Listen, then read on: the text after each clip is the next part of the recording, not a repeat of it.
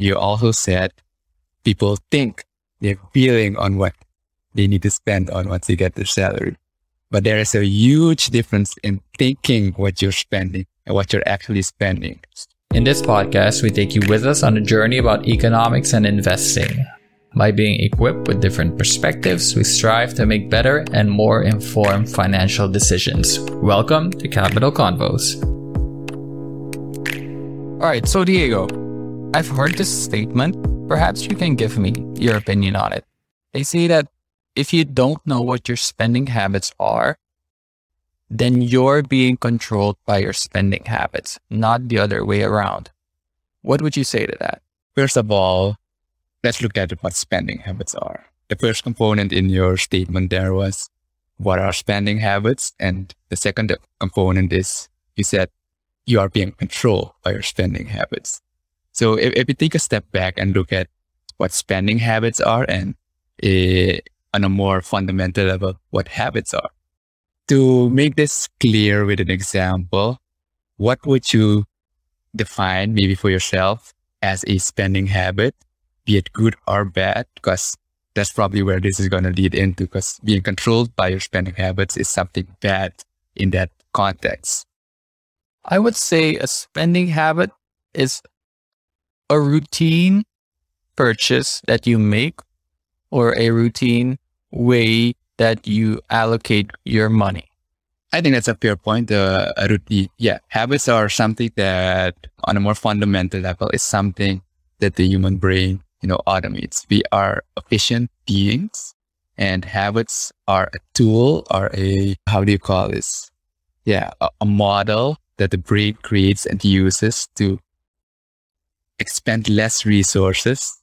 It's getting a bit technical, but bear with me. To expend less resources to do things automatically, so you have more time and focus for other things.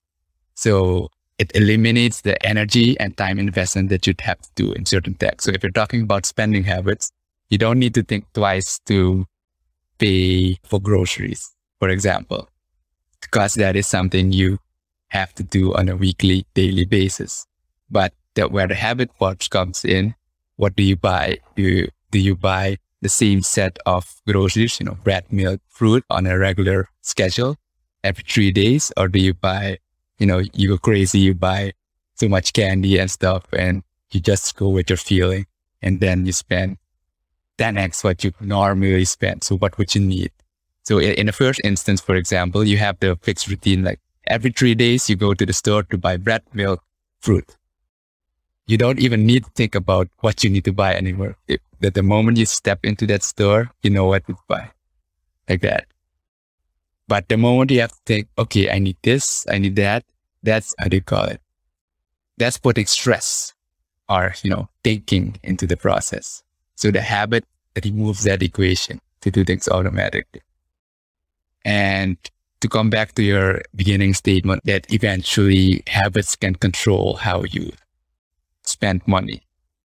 Usually this is seen in a negative context, but it can also be seen in a positive context if you cultivate good habits. That's pretty interesting. So you're saying that there's some part of your spending that is gonna be habitual. There's no way to get around it because it's just the daily mundane tasks that you need to perform. But that doesn't mean that you need to be subservient to those habits. Or if you build up the correct ways of habitually doing things, that they could actually be a benefit.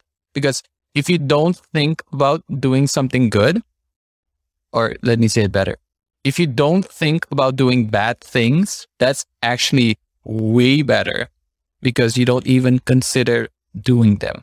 That's better than consciously doing good things. Does that make sense?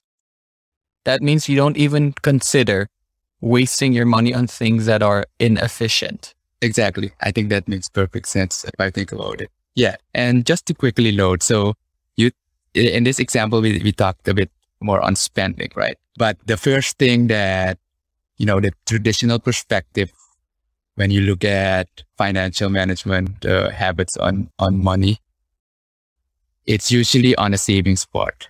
And I do think you noted an important thing there. Not many people talk enough about how to spend money. But I think for this, to cover the basics first, let's focus on the saving money part, right?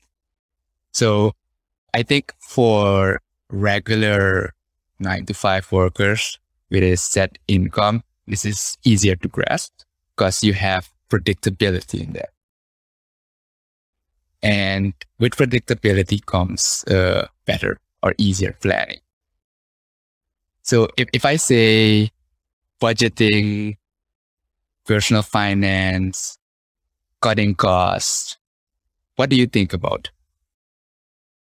I would say at least noting down what the expenses are you have every day or every week, and then just look at it.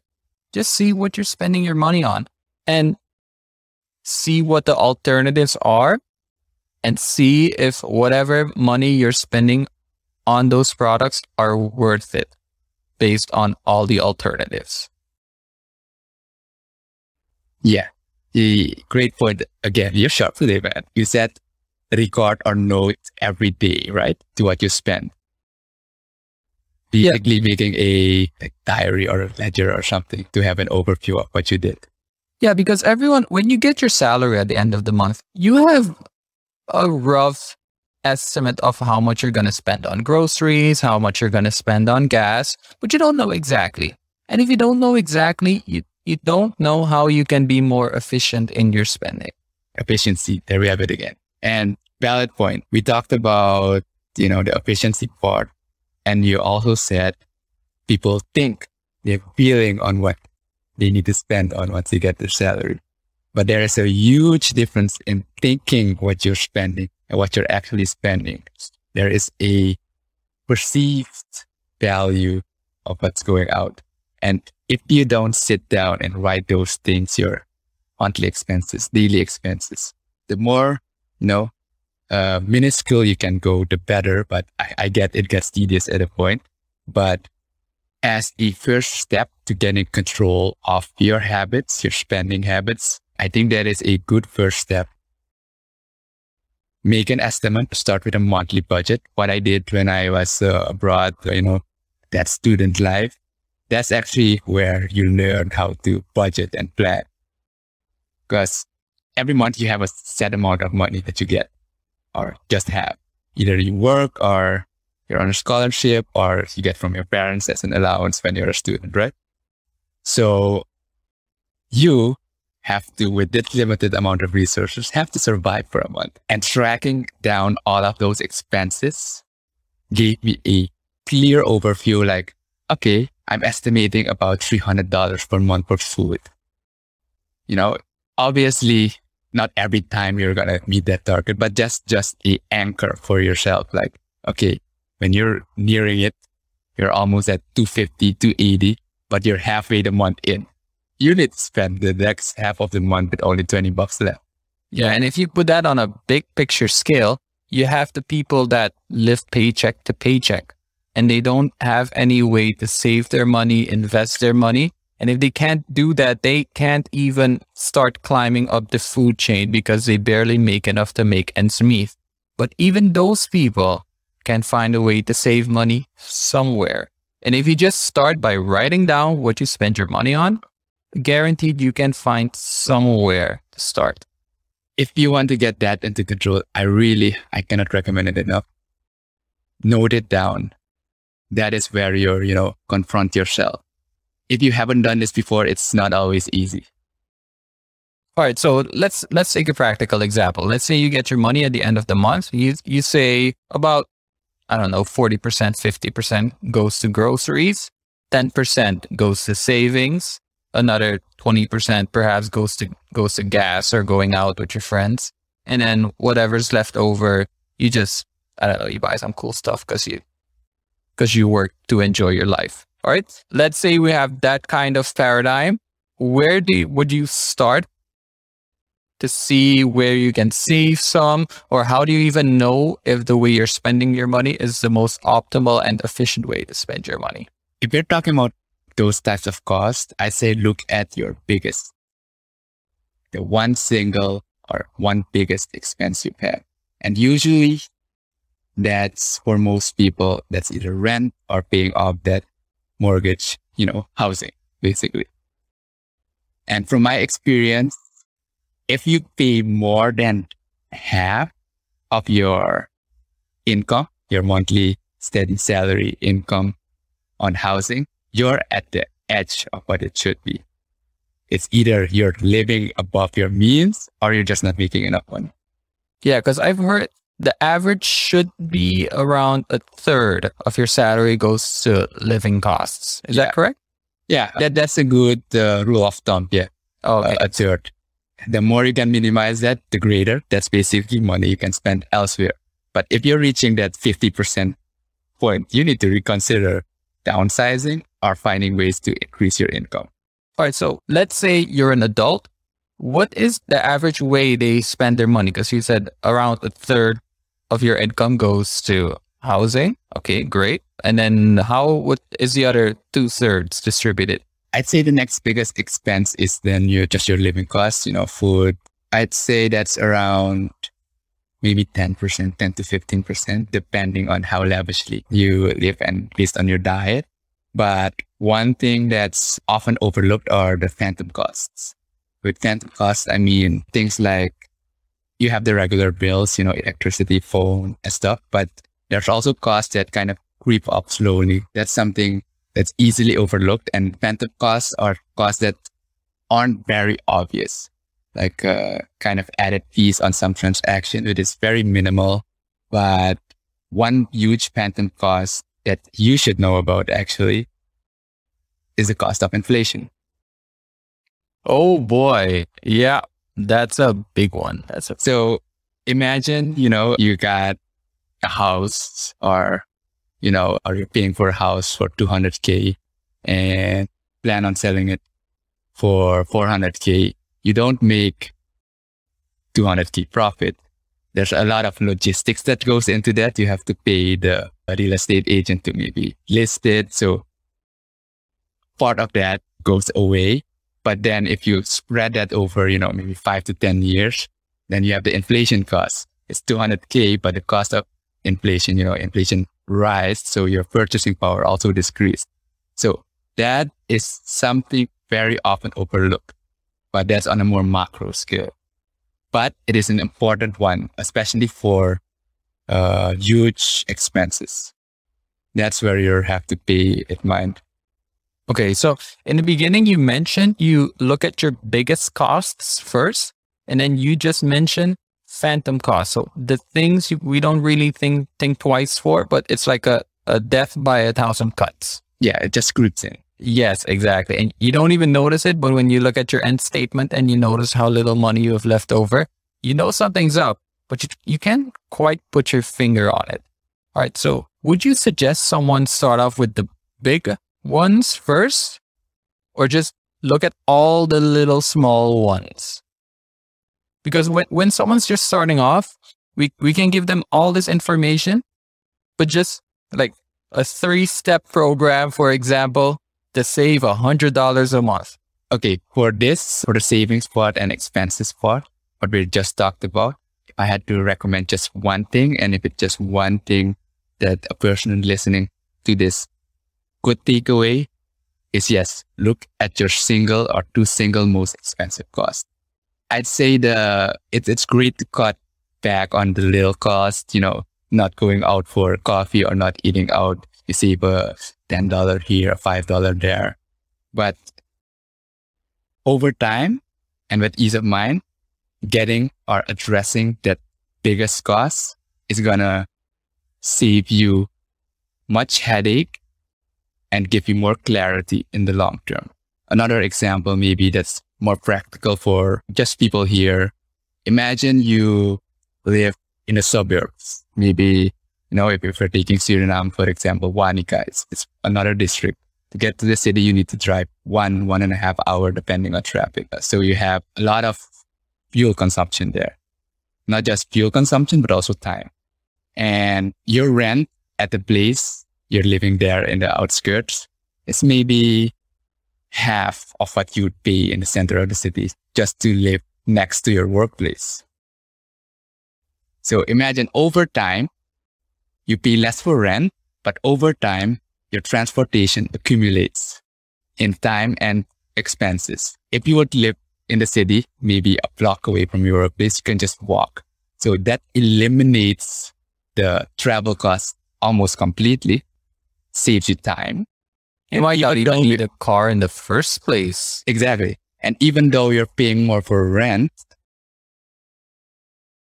if you look at the end statement, you'd still be better off with the total expenses you have.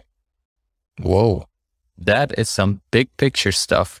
Yeah, because I see people, they don't want to go out and enjoy their life because they have the mindset that they're saving money.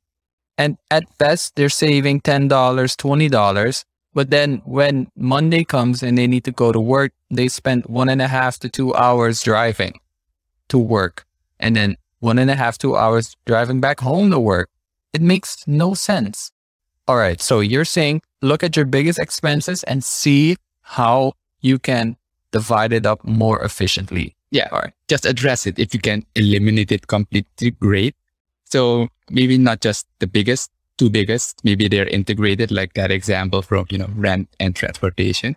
But if you can address those biggest costs early on, you won't have to worry so much about the little cost and you can live a little. Because in the end, what is money for? It is just the tools to transact and to be able to live, right? It's great that you bring that up because we can tell you what you should prioritize in your life. We're just saying that when you look at your current priorities, just list them and see how you can divide up your money more efficiently. That's all. And if you don't know what you're spending your money on, just write it down. At least you'll have a picture because honestly, the earlier you start, the better it'll be in the long run. Because just like how you wish someone would have taught you how to spend your money, I'm pretty sure your kids will be happy if you teach them from an early age how to spend their money. And then that's the cycle to generational wealth. And I think another great example, like maybe this is, the regular 9 to 5 work example with, I heard this example on the other podcast, Social Confoes with Chandrup. Check that out, guys. But in one of the episodes, we had a guest and this guest loved traveling. So if one of your goals is, travel the world, save up for that, it's a goal to strive for. And you're saving up for that. And it was a great example. They said, they lived in a small apartment, 40 square meters, very tiny. They had a cheap car, a Fitz, and additionally, they didn't have, TV, no big screen TV, just very minimum basic needs. But traveling brought them a lot of joy, a lot of fulfillment. And often they get the question, how are you able to afford travel from their friends surrounding? And the response was, didn't you spend X amount on this huge SUV? Didn't you spend so much on, that car? That just goes to show everyone has their own priorities, but it is a conscious decision to cut costs on some places and, allocate it somewhere else that brings you more fulfillment. All right. If you would save, the traditional, the more mainstream thinking is cut costs on going out, cut costs on not buying that coffee. It's $5, but how long would it take for that, cutting those costs to accumulate to the same amount that you would save if you just address the biggest cost immediately? That is very interesting. Because honestly, I was also of the mindset, look at the minuscule costs. Like instead of buying a liter of beer, just buy half a liter of beer. It doesn't really matter in the long run. And wait, no, it matters a bit more in the long run. But looking at the biggest expenses you make every single month and just cutting down on those will have a huge impact in the long run. All right, interesting. So those are one of the first ways you can start looking at your income and how you spend it. All right. Next, it's all in the buildup of having a mindset that is more aware and being more efficient in the ways that you spend your money. All right. So let's just say you have a little bit, you save a little bit more, you save a little bit more. Now, instead of saving 10% of your income every month, you can save 15, 20%.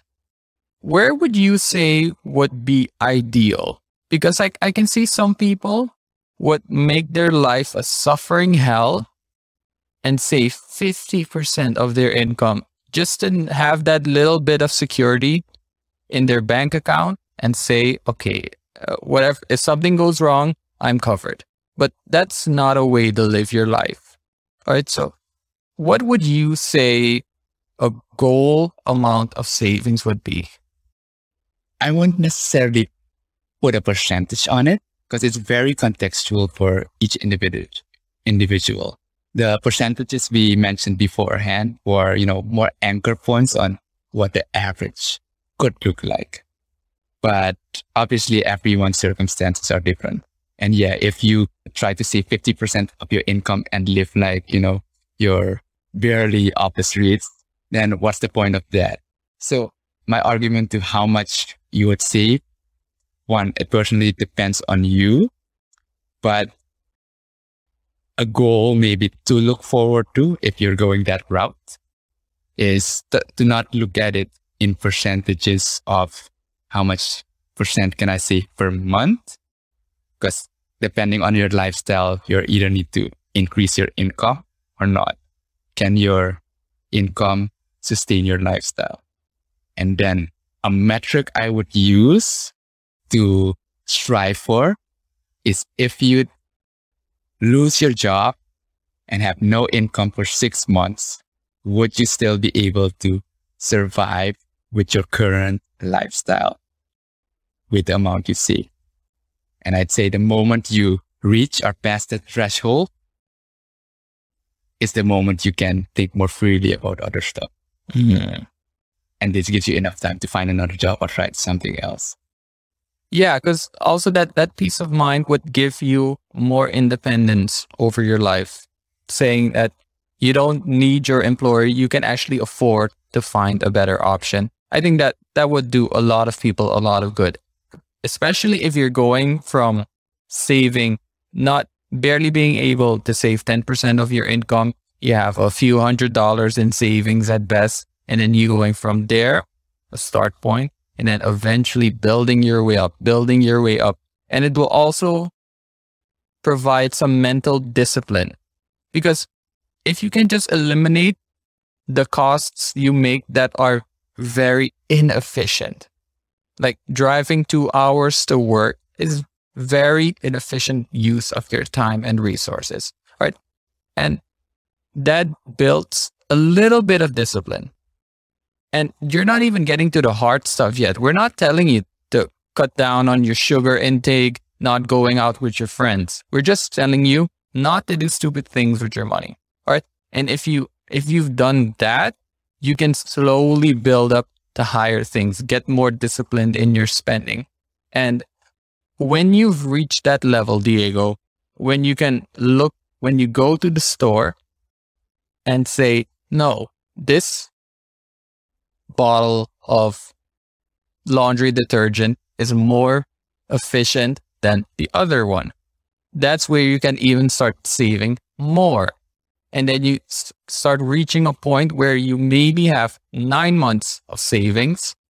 And then you start to become a different person because you start to see patterns.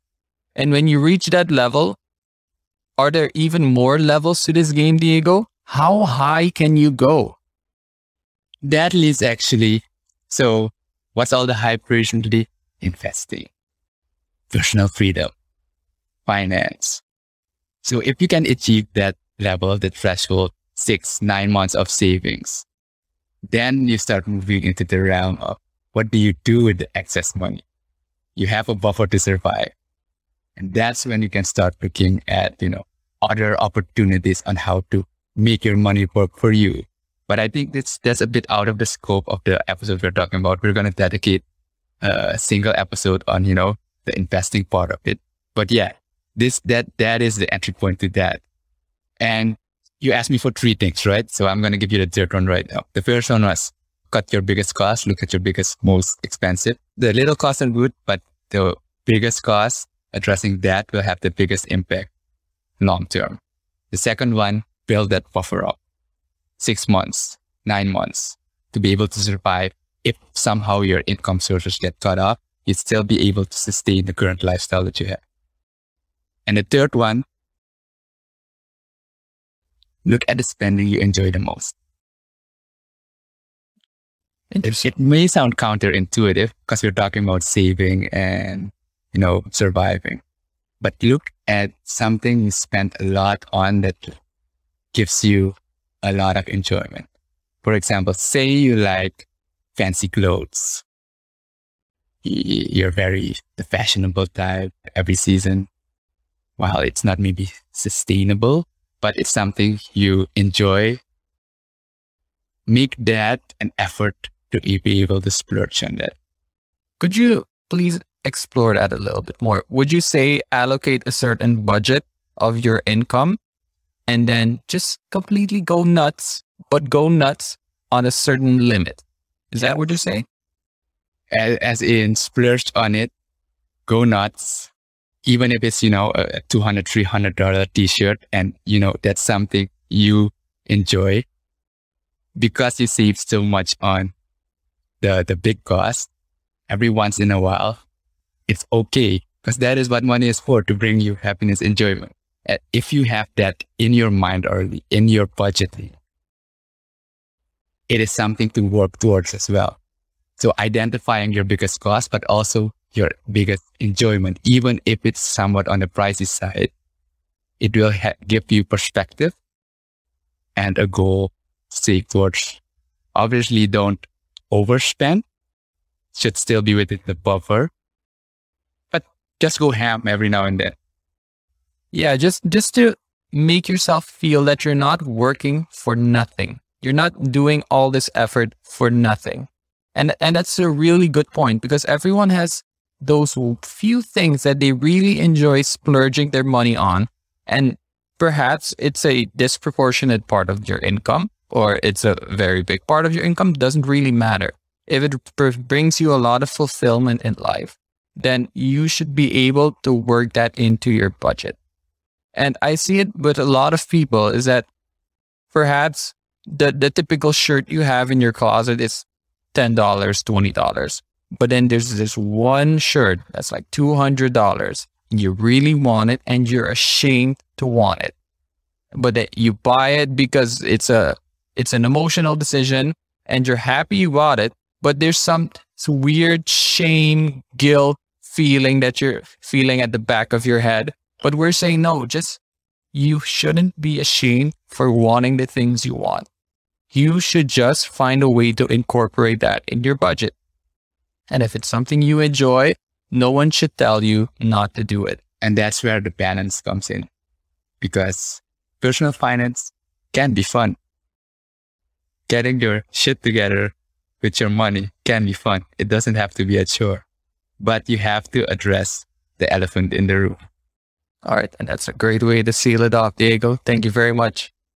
The information in this podcast is not intended or implied to be a substitute for professional financial advice. All content, including text, graphics, and images contained in this podcast is for general information purposes only and does not replace a consultation with your financial or tax professional.